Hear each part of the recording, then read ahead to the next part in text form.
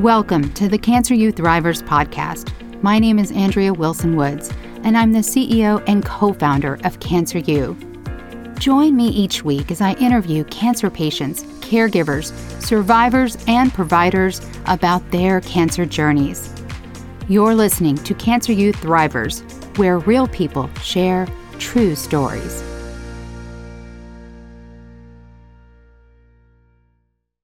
Anna Leonarda is a 9-year breast cancer survivor who struggled with endometriosis, painful intercourse, and lack of libido for many years. Approximately 8 years after diagnosis, she got divorced. Traditional dating apps didn't cater to people with sexual limitations, so she created a dating app for individuals with sexual dysfunction and limitations. And we're going to learn more about that app, but just know it's entwinedating.com. That's E as in egg, N as in Nancy, T as in Tom, WINE dating.com, and we'll be sure to put a link to that. But first, we're going to have Anna share her story. Thank you so much for coming on. Thank you, Andrea, for having me. I really appreciate it. I'm looking forward to this. Yeah, me too. And before I hit record, I told you that I'm going to introduce you to a friend of mine because you look like twins. I almost thought it was her, actually. That's awesome. Yeah. I love to meet my twin. And she's a breast cancer survivor. All right. So Anna, take us back. How did you get diagnosed? Were there any warning signs or symptoms? When I was 36 years old, I actually just lost a lot of weight. I was at the perfect weight and everything. And then I thought, finally, I look great. I feel great. And then I was in the shower and I found a breast lump. And I thought, well, I'm 36 and my gynecologist told me, you should be getting a mammogram, a baseline mammogram, you're 35. And I was like, oh, no, I'm only 35. I was just about to turn 36. And so then when I found that lump, I'm like, oh, well, I didn't get the mammogram yet. And well, probably nothing. My cousin had breast cancer, and that's all the family history we have of any kind of cancer that I'm aware of. So I was like, whatever. I think I'm okay. So I made an appointment for the gynecologist the next day, and she confirmed it was there. And we were both pretty confident. It's like, yeah, it's probably nothing, you know. And I worked in pathology, in the pathology department as a secretary. I'm thinking, no, I mean, people are older, you know, would never be me kind of thing. I already gave the heads up to the pathologist. I'm like, hey, I'm getting a biopsy done. I'm sure it's nothing, you know. So it ended up coming back as cancer. And I went to a breast surgeon, and he's like, no, you know, let's just do a lumpectomy. That's all you're probably going to need. And then I realized it was hormone positive breast cancer. It was also something called HER2 positive. So I needed to have a year of Herceptin. It was considered an aggressive type of cancer. So when I got the diagnosis, I was just like, I was in shock. I was actually diagnosed on my mom's 60th birthday. So, and I knew something was up. At first I was like all calm about it, but then they like lost my specimen. Like, well, we can't find the specimen. I'm like, what do you mean you can't find the specimen? So when they ended up finding it, and I could tell they didn't want to tell me the diagnosis. They wanted my breast surgeon to tell me the diagnosis. So they were like kind of dancing around it. I'm like, all right. I'm like, no, you need to tell me the diagnosis. I'm like, I can't wait any longer. It was also like around the holidays. It was around Thanksgiving. And so I had an idea I had it, but then I thought, I'm at my mom's house celebrating her 60th birthday. How am I going to tell her that I have cancer, you know? And I still wasn't 100% sure, but then my pathologist friend called me and she's like, because it is cancer. And I was just like, what? When the breast surgeon he said, we'll just do a lumpectomy. And I said, well, what if there's something else there that we're missing? Did you tell your mom? Not there. I made up an excuse that I had to leave to help a friend that had a stranded car. It took me a while, but I called her on the phone and told her. She's like, well, you were just here. What do you mean? You never had a biopsy. And I didn't want to tell her I had a biopsy because I knew she would freak out about it. And I didn't want anybody to be like, did you get the results yet? Did you get the results yet? Because I already was doing that in my head, you know. So I told her, and that was pretty hard to tell her that. My ex-husband did tell my kids, so that was kind of a relief for me. I just couldn't do it. And how old were your kids at the time? Or my daughter was just entering kindergarten, so she was 5, and my son's was 9 or 10. The way I see it, none of my family had cancer, so I think, does that mean I'm going to die? You know, and then And I always had this fear that I'm like, I'm never going to make it past 40. As a kid, I'm like, I don't think I want to live that long. So when I got diagnosed, I'm like, oh, now I'm in trouble. Is this why I've been feeling this? And I'm very intuitive too. So when something like that feeling I used to have, and then when I got diagnosed, I'm like, oh my gosh. So I had a one-sided mastectomy. So the first breast surgeon I went to, he said, I don't need an MRI. I need a lumpectomy. That's it. So I went to another doctor because since I worked at the hospital, I was able to find a doctor that was in network or associated with my hospital.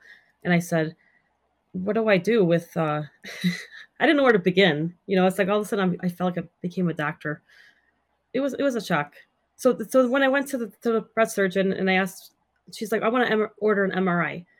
And I said, oh, okay. So she did. And she found another tumor. And she said, oh, well, we have to biopsy it. I'm like, no, no, no, just do mastectomy. I don't want to do a lumpectomy. If there's another one, then there's going to be another one down the road. So she did the biopsy and it came back cancer, which I pretty much was You knew. confident that there was positive. During the surgery, I was supposed to have a mastectomy, one-sided mastectomy, and she found a third tumor. It was going to be a nipple sparing. So save the nipples. So they couldn't save my nipples.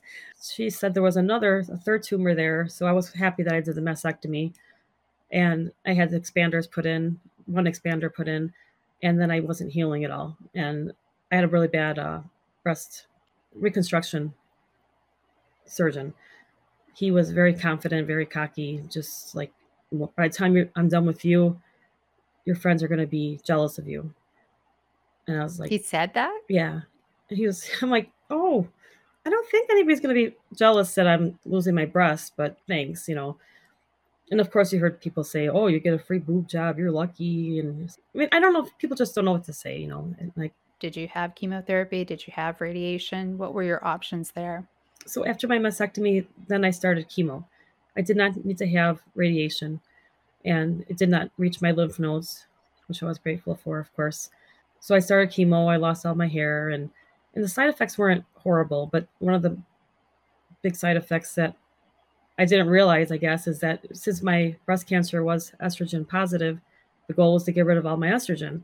So I already had problems with endometriosis, painful intercourse, lack of libido.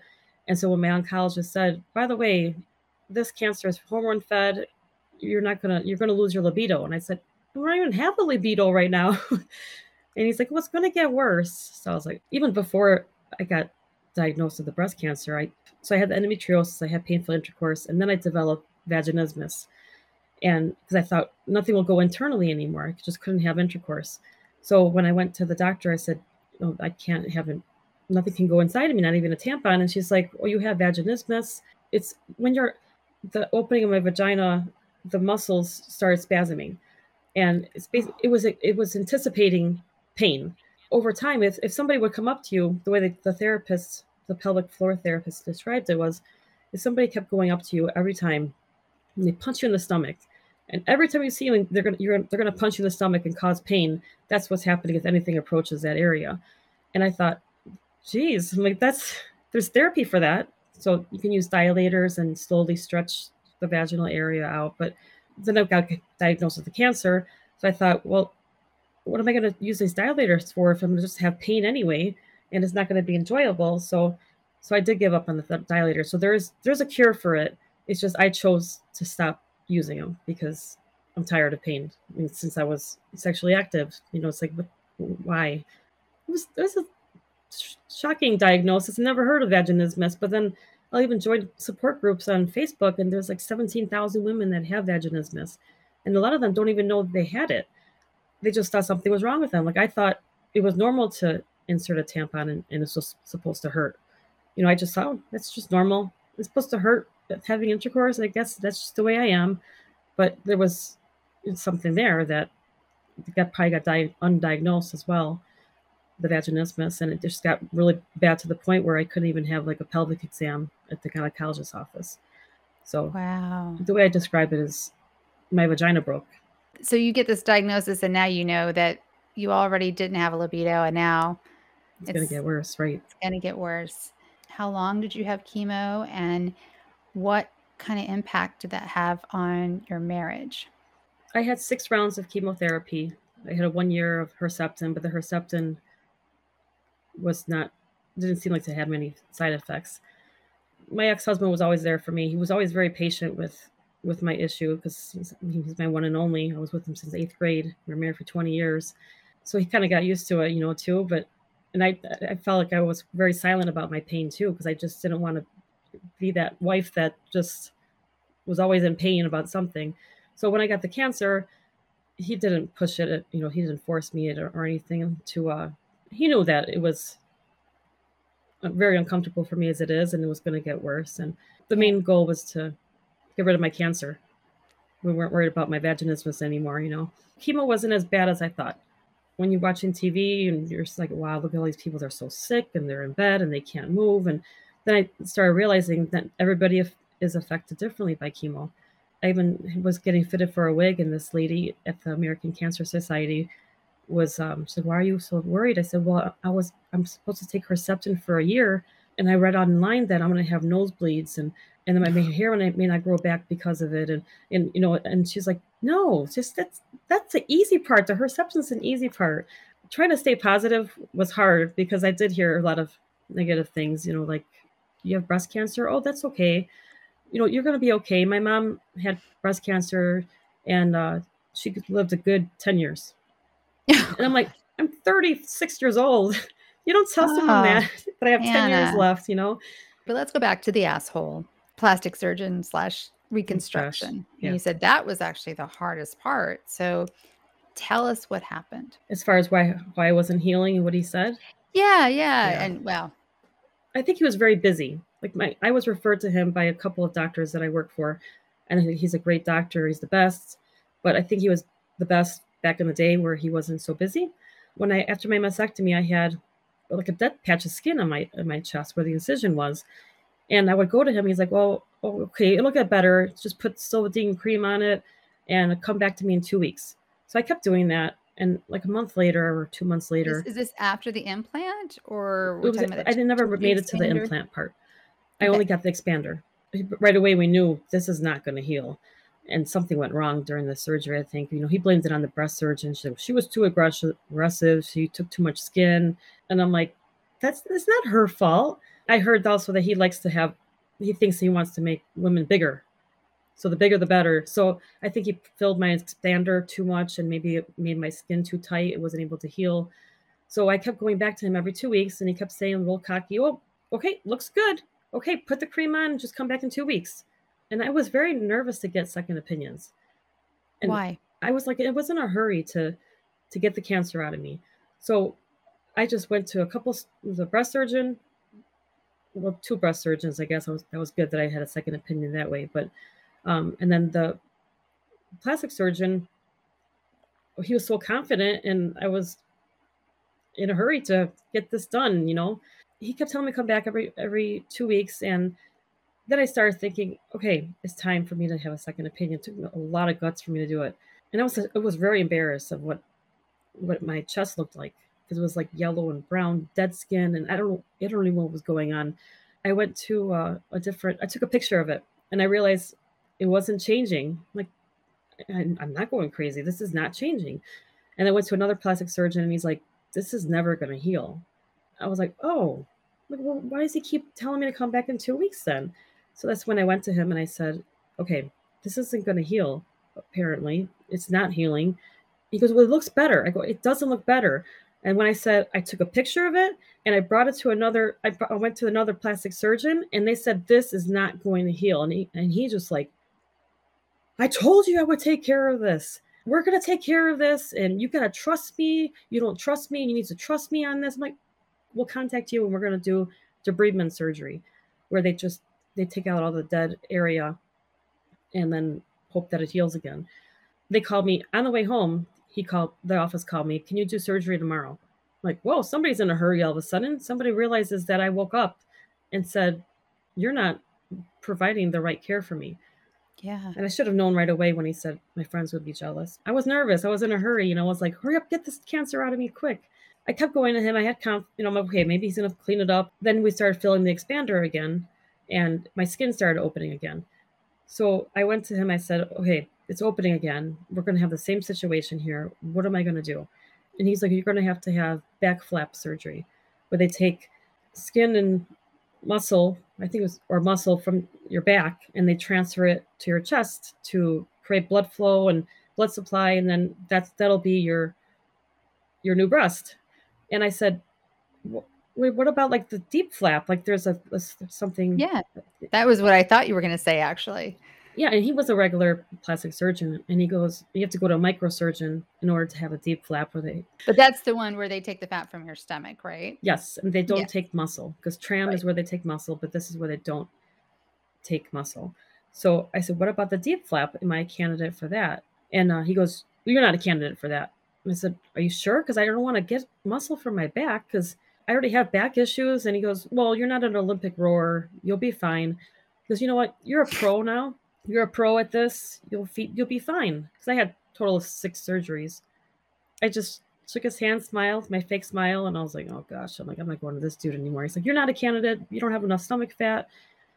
So you So finally broke up with him, I the did break doctor. up with him, especially after I called the nurse and I said, can I have like before and after pictures, or can I speak to the patients that have gone through this? Because I want to know, what is the recovery? Because he doesn't really know. I mean, he's not going through the surgery. People don't like to talk about these things with we don't have any before and after pictures. That doesn't sound right still, right? I found a microsurgeon who was amazing. He's like, because yeah, you're a candidate. And I was like, oh. So the first doctor, he didn't know how to do that procedure, so he didn't offer it to me. Instead of saying, hey, Anna, I don't know how to do this procedure, but it's worth it. Why don't you go check? He wants control of everything, I guess. No So did you compassion. end up doing that surgery? I did. I had the deep flap. It was like a 10.5 hour surgery. I had to have a blood transfusion. It was a great time. But because it was worth it, because what the doctor did was he took the expander out and he cleaned up all the mess that the doctor did on my chest. And with the deep flap, most of the time, majority of the time, you don't need implants. If I'm going to go through this 10.5 hour surgery, then why don't you take my other side off? Because I don't want to go through this again and then have no area to recreate a breast that makes it more symmetric. And that's what we did. The difference in pain level was really interesting too. The first plastic surgeon, I know he put the expander underneath my pec muscle. I couldn't believe the amount of pain I was in.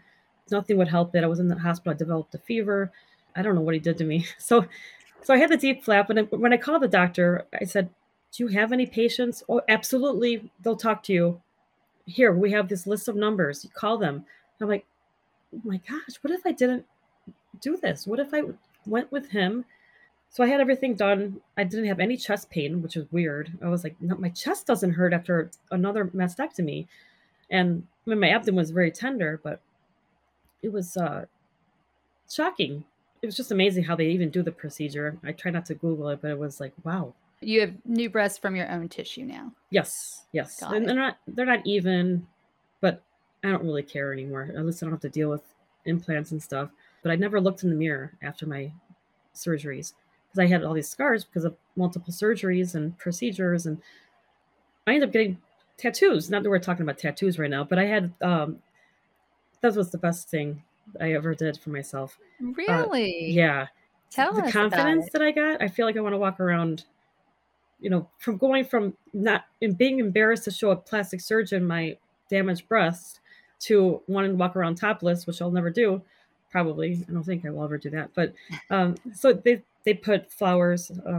He was a talented mastectomy tattoo artist, and he put roses on my chest and kind of concealed. He didn't want to say covered. He said, "I'm not covering your scar. I'm just taking the eye away from to make them look symmetric because one's higher than the other." So he did a tattoo where it looks like they're both even. It's just amazing Oh, what he that's did. amazing. Yeah, I was even in a Chicago museum where was all the mastectomy patients in the background with photos of the reaction of when they see their tattoo for the first time. It was like it's so powerful.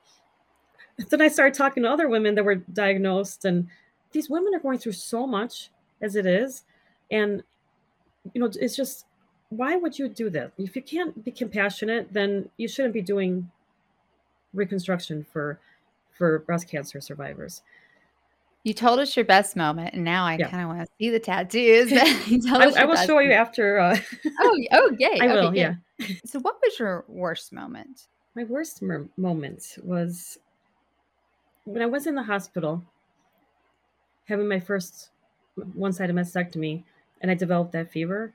They said, "You need to get an X-ray done of your chest." And I had like 103 fever, and the pain, like I said, was intense. I felt like an elephant was standing in my chest, and we needed to make sure you don't have pneumonia. So they made me they made me walk over to, or they wheelchaired me to the X-ray room, which I don't know, like, why can't you bring it to my bed? I thought they do it in the bed, right? I had to stand up, and the guy couldn't do the X-ray because I had all these tubes on me. So I had to take off my gown, stand up in front of the X-ray machine with nothing on. Ugh, I was so angry. I'm like, what in the heck? I said, it was a guy too. So I didn't even look at my chest yet at the time, and it was like, I know it was bruised, but I didn't want to look anymore. Whatever. And then the other one was, sagging, and so it was multiple embarrassing moments. And for whatever reason, they couldn't have the gown on. So I stood there holding the drain and Yeah. sitting there while he's taking pictures of me and like saying like, okay, don't move, don't breathe. I'm like, I can't even. I was just so humiliated and so embarrassed, and yeah, that was rough. So I ended up messaging the director there, and I said, listen, I said this was horrible. I said, I went through a traumatic surgery, and then you had me stand there naked. Yeah. So it was. Good for you for saying something. I mean, Yeah, it I'm really hoping it helps somebody else. you may have changed the way they do things, right, in that hospital. Yeah, You may have I would hope really so. helped. What is the one thing, Anna, you wish you had known at the very, very beginning of your cancer journey from that first moment? Get a second opinion. Don't be afraid. Amen. Do not worry about the doctor's feelings because some of them don't even care about yours. I always tell patients and their families that when you tell your current doctor you're getting a second opinion and you're gonna need copies of all your medical records and et cetera, if they get defensive, then run. Yep. Just run because they shouldn't get defensive because all of them would do the same thing. Hmm. They would tell their families to do the same thing. Excellent advice. How about if you could only do one thing to improve healthcare in the US, what would it be and why? I would say that for people that are going through cancer treatment, just to have their insurance pay for it, but whatever the insurance doesn't pay for, should just be written off. Can you give us an example? Well, there shouldn't be somebody that can't have treatment because they can't afford it. I was lucky since I worked at the hospital. All of after when my insurance paid everything, they just adjusted everything off. So I could have owed, over $100,000. My one surgery, the deep flap, was over $100,000 itself, plus the chemotherapy and the year of Herceptin, and I'm sure it was probably close to $1 million, the total cost of everything. But I was so grateful for that. They stopped doing that since then, but I think either you're a hospital worker or not, they should help out somehow because it's not good that somebody will avoid going to the doctor because they're scared that they might have cancer and then they're not going to be able to afford it. So if they have that option, I think that would be pretty pretty amazing. Are you ready for the Thriver rapid fire questions? I am. Here we go. Beach, desert, or mountains? Beach. Beach Boys, Beatles, or Rolling Stones? Rolling Stones. I wouldn't have picked Rolling Stones for you. No. Interesting. What is one word that best describes you? Selfless. And what is your favorite song today? It is the song Zombie by Uh, Cranberries. Oh, okay. It's interesting. And That's my karaoke song. So that's your yeah, we go to karaoke a lot. Okay, that's funny. I can't sing, so if yeah, it's not when I've done karaoke. It's been a while, but I only do rap when I karaoke Oh, because that I would be can't awesome to sing. see. But I can rap. I I can don't rap. rap. What is your favorite meal? It's got to be Italian, so something with pasta. And Who are your favorite people? My children. And what is your favorite quote? Everything happens for a reason, which I'll probably touch on that, why it's my favorite quote. So, aside from Cancer U, what is one resource that you would recommend for cancer patients and caregivers? And I want you to tell us about the platform you created because I can only think of one other person ever who's done anything remotely similar. So, tell us a little bit about it. Because of all the pain I had, and then the vaginismus, and then I got diagnosed with breast cancer, and then everything got worse. I was married for 20 years. I got divorced 2 years ago, and I thought, who's going to want to be with me when I can't have intercourse? I said, how am I going to tell these guys about my limitation, my sexual dysfunction? And I thought, I'm just going to stay single because no guy's going to understand that. Or, if they say they do, they're going to end up cheating on me or something. So then I thought, no, this is not the answer. I didn't go through breast cancer and all this other stuff to just give up and just let it control my life.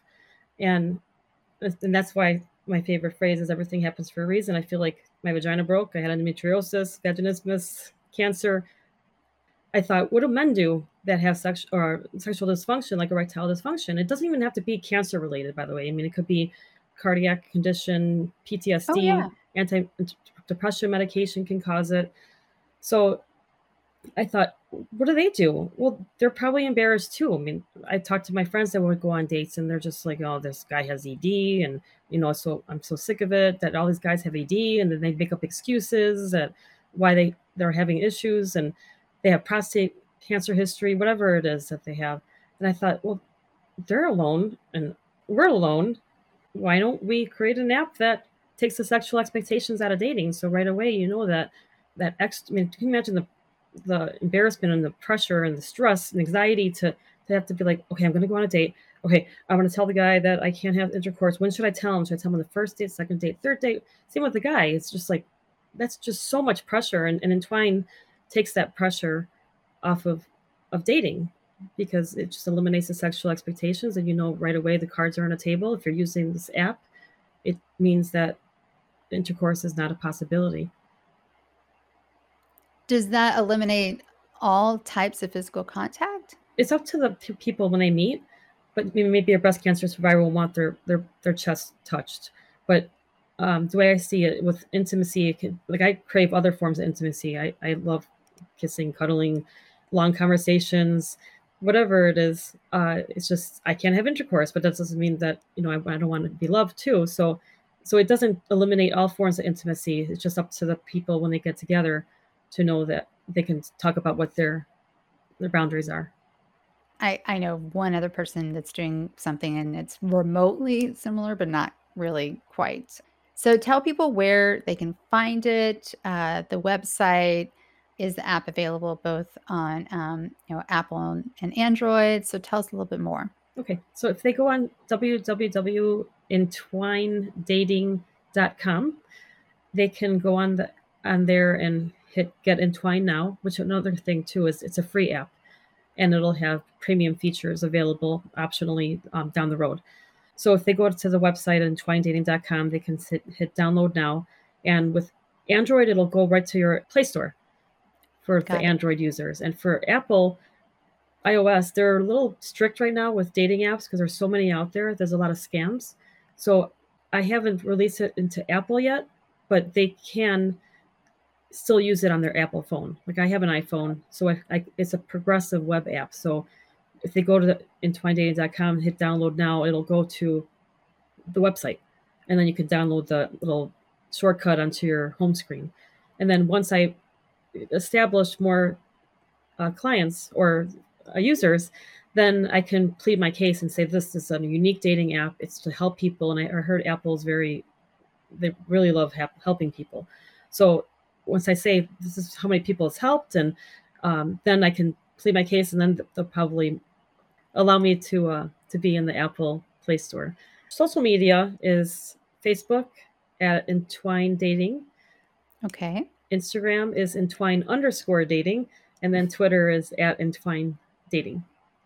All right. So we will make sure to put all those in the workshop and show notes. So if you do sign up for it, please just be patient because I'm working night and day trying to get users. It's hard to get the word out about this because nobody wants to talk about taboo subjects. So, I want you, after this interview, to email me and just bug me so it's in my inbox, mhm, because that person I told you about, I think there's some synergy here. Like I said, she's not really doing the same thing, but she's in the same area. She's helping people who survive cancer, men and women, learn intimacy again and sort of okay, redefine intimacy again. But she's not doing an app. She doesn't have that tool. And so I think there could be some real synergy between the two of that would be you. great. Thank you so much for coming on and sharing your story and for talking about something most people don't want to talk about. You're welcome. I'm so happy you have me as a guest. I really appreciate it. Oh, yeah, absolutely. Thank you for listening to the Cancer Youth Thrivers podcast. If you like our podcast, give us a 5-star rating and review and tell your friends about us. Subscribe on Apple Podcast, Amazon Music, Spotify, Stitcher, or wherever you're listening right now. If you want to share your cancer journey with the world and be a guest on our podcast, go to our website, cancer.university. That's cancer.university. And hit the contact button. Or click the contact link in the show notes. You've been listening to the Cancer Youth Thrivers podcast. Real people, true stories.